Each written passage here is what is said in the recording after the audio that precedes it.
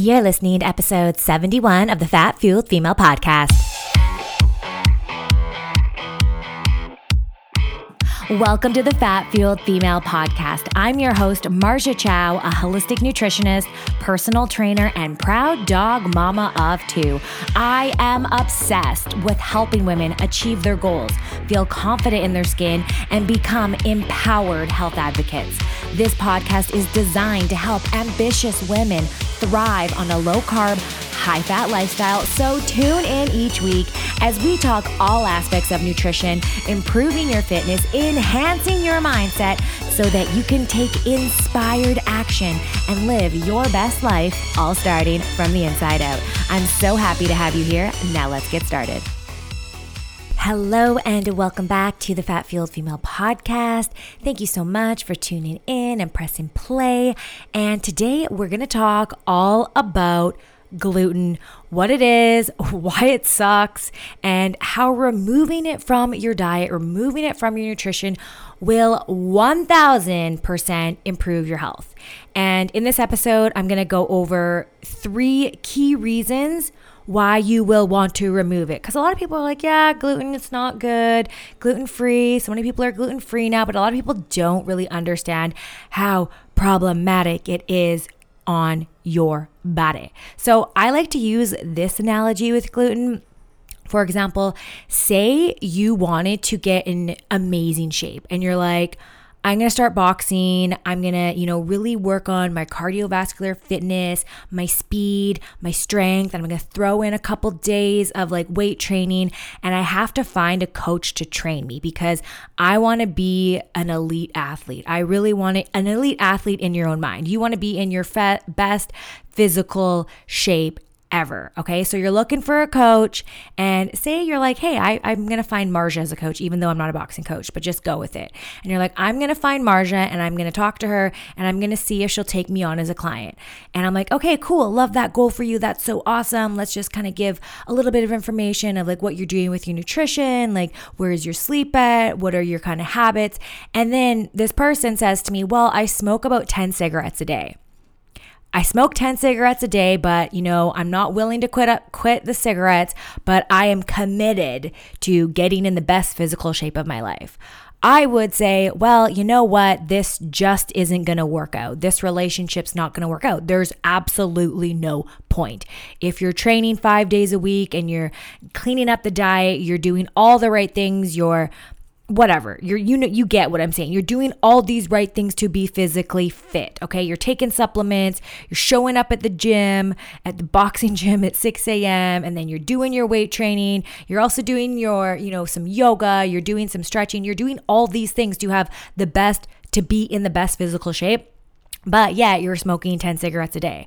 Well, that's not going to serve you, right? The cigarettes, all of that training is going to be ripped out underneath you. You are obviously going to get more fit, but if you're smoking 10 cigarettes, well, that's going to affect your recovery. That's going to affect your oxidative stress. That's going to affect your lung capacity. That's going to affect your premature aging. That's going to affect everything.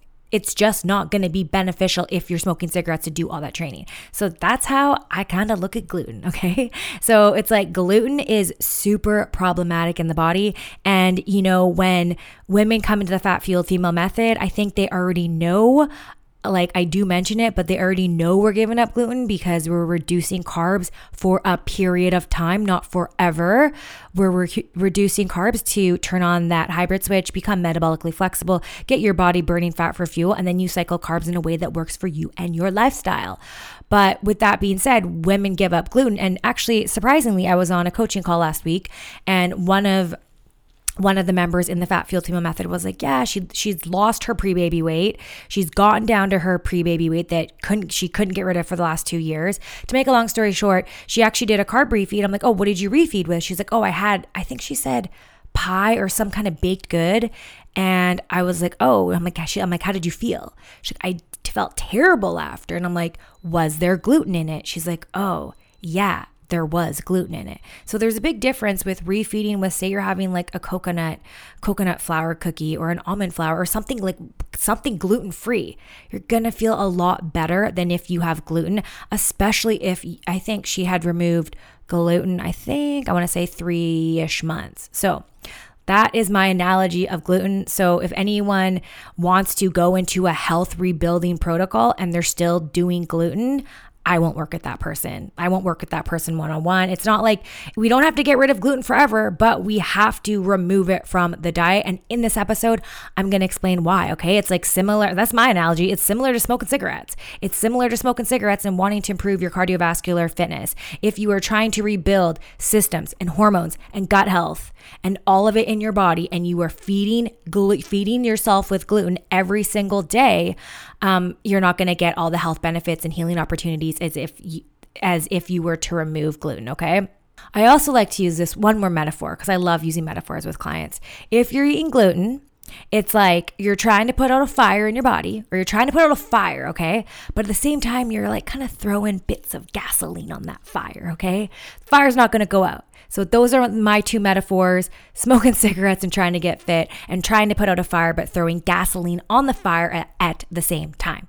Now, I've personally been gluten-free for 15-ish years, I want to say. That's, I've had gluten maybe on Christmas or something in my mom's baking, but, it's not something, it's few and far between, and it's not something that I incorporate into my nutrition at all. And, it's even this Christmas coming up, 2023 Christmas, I'm not going to have gluten because the last time I ate it, I did not feel good for a couple days. So, all right. So first off, I've been talking about the GI map, and if you haven't listened to that episode, it is episode 69, and I will put it in the show notes, and I talk about intestinal markers on the GI map. And in that test, we test on the intestinal markers in the GI map. I'm going to slow it down because I get super amped up, and that's one of my things. I talk really, really fast when I get super excited, and sometimes I need to slow it down so people can, digest and understand what I'm saying. So on a GI map, okay, there are intestinal markers, and in those intestinal markers, we have something we call anti-gliadin, IgA, and this shows if someone has a gluten sensitivity. So I love the GI map because you can see so much of what is going on in someone's terrain. And then with the intestinal markers, we get to see, where your sensitivities are, or we actually just test the one, anti-gliadin. We also get to see if there's inflammation in your gut. We also get to see if you are breaking down fat adequately through steatocrit. And then we also get to see if you have enough of the elastase enzyme, and that is indicative of how well the pancreas is functioning to secrete enzymes to adequately help to digest your food.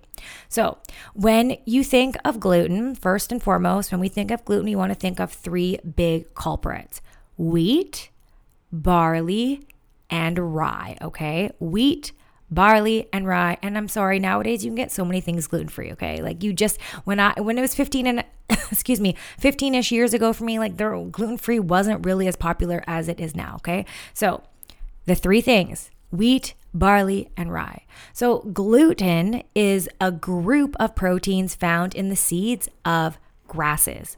Also, oats. Technically, they are gluten-free, but you got to be careful because due to like cross-contamination, with wheat during, how in like a facility, or how it's grown, or storage, or transportation, sometimes gluten can be found in the oats as well. So if you eat oats, even though I think oats are garbage food, go for certified gluten-free oats, okay? So the number one thing I want to talk about with gluten is glyphosate. Now, glyphosate is the active ingredient in the herbicide Roundup. So glyphosate resides in wheat and other crops. So the problem with glyphosate, just to be super blunt, is it is poisonous AF, and it is sprayed on all our conventional foods. Now, you hear about it when people go to Europe, or they go to Italy and they're eating all the pasta, and they're eating bread and they don't have any sort of reaction. It's because the gluten in North America is sprayed with Roundup. And the soil that the wheat is grown on, or that these crops are grown on, is really deficient, especially in sulfur. And you also have to think, like, grains in themselves are very nutrient void. They're like filler food. They're just loaded with carbs. They may have a little bit of fiber, but they don't have a wide spectrum of vitamins and minerals like a steak or like some salmon. So first off, even non-gluten grains, they're not like, don't think of them as like these super nutrient rich food. And then also, how do we get our nutrients? We get our nutrients from the soil. And if the soil is deficient and then it's sprayed with poison, well, it's just this toxic cocktail, to be honest. Now, moving on to point number 2, glyphosate can disrupt or kill the bacteria in our guts. Or it can cause an overgrowth of pathogens, possible IBS, not to mention the gut becoming more permeable, aka more leaky. So think of your gut as your immune system, okay? That is where 70% of your immune system lives. And if glyphosate is disrupting the harmony, the neighborhood, and junking up the place, well, that's going to have an outward effect of how your energy is, how you're digesting your food, if you're getting sick.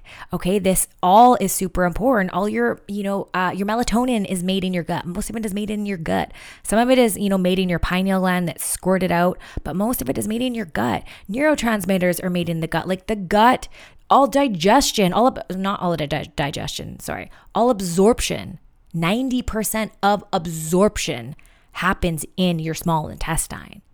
And if your small intestine is leaky, or we're having some issues with the brush borders, with you digesting the food, with your body with the microvilli actually being able to absorb those nutrients, or if your gut is leaky and, more stuff is coming into general circulation, coming into the bloodstream that shouldn't be there, well, this is a massive problem. So your mucosal barrier, okay? So when people think of the mucosal barrier, maybe you've heard this, maybe you haven't.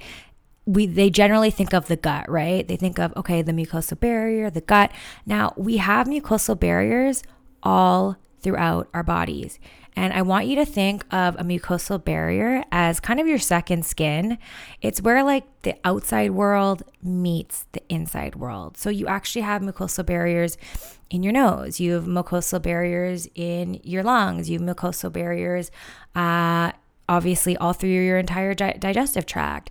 You have mucosal barriers if you're a female in your vagina, right? It's when the outside world meets the inside world. And we want to think of it as this second skin that protects toxins and pathogens and stuff that shouldn't come into our bodies, shouldn't come into general circulation, to have that strong barrier to protect us from all the stuff from the environment around us that we're ingesting, that we're putting on our skin, that we're eating, that we're breathing in, okay? So mucosal barrier, we want a strong mucosal barrier, and gluten can penetrate that mucosal barrier and cause it to be more leaky and more susceptible to damage and more susceptible to things that shouldn't come into our bloodstream come into our bloodstream. So a lab that we run is referred to the mucosal barrier assessment.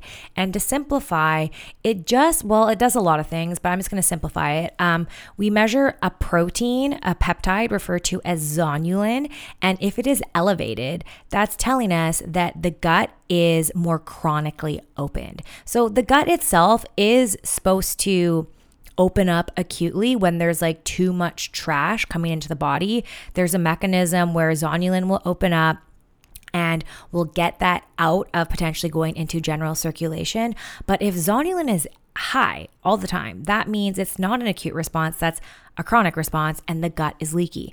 Now, research has shown that even if there is no immunological response to gluten, it still stimulates the production of zonulin, which can increase gut permeability. And this is not a good thing. I like to kind of explain it like everything you eat, everything you ingest, it's really unregulated. You could put anything into your body, right?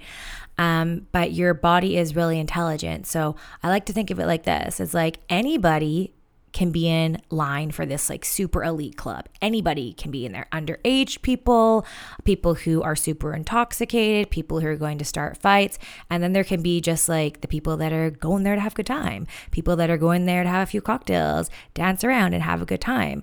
So the mucosal barrier, think of it as the bouncer. The mucosal barrier is super important of determining who's coming into the club, who are the elite people coming into the club, okay?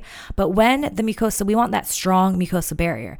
But when the mucosal barrier, it's opening, there's leaky gut, there could potentially be it's referred to as microvilli damage or crypt hyperplasia, where the villi, where we absorb the nutrients, is crushed. So we're not able to fully absorb the nutrients. So think of the bouncer just like getting punched out, and or maybe that's not the right word, but thinking of the bouncer as like just not being in his like fit, intimidating state, not able to bring the proper people in, or if the mucosal barrier is damaged, anyone's coming into the club, and that's problematic. Anybody coming into the gut and into the bloodstream. So yes, gluten, no good, because it can signal zonulin to open, which is, we don't want zonulin to be chronically opened. Now, common symptoms of people who have gluten, are having a difficult time with gluten: digestive issues, gas, bloating, abdominal pain, constipation, diarrhea. And so often people think, well, I just have this symptom. I've always kind of just had watery runs. It's just how I am. Or, I kind of just get a little bit of discomfort after I eat. This is just my body. And I'm going to say that's a crock of BS, okay? No one's supposed to feel like crap after they eat food. There's some form of dysbiosis, something that is out of balance in your body. Other things, brain fog, because those people that shouldn't be getting into the elite club are getting through, and they can give us brain fog. Poor cognitive function, fatigue, irritability, just joint pain. Like, so many things are not good from eating gluten. So to recap, again, the glyphosate in gluten, I just refer to it as toxic soup. It's adding to your toxic load. It's not a nutrient. It's draining your vital reserve, if anything. And then secondly, we want to look at how gluten can actually penetrate the mucosal barrier. It can actually cause zonulin to open up and allow those people that shouldn't, we only want the elite people coming in, okay? And what I mean by that is your body only wants to grab the nutrients, pull the nutrients that we actually want, that we're like, yes, let's bring this into our bloodstream. Let's bring this into the liver. Let's use these nutrients. We only want the elite stuff, okay? We don't want the toxins. We don't want the pathogens. We don't want undigested food going into our gut. That's when we have sensitivities. That's when we have allergies. That's when we have brain fog. That is when we just don't feel good. And the third thing, kind of what I mentioned, is just all the symptoms we can get. And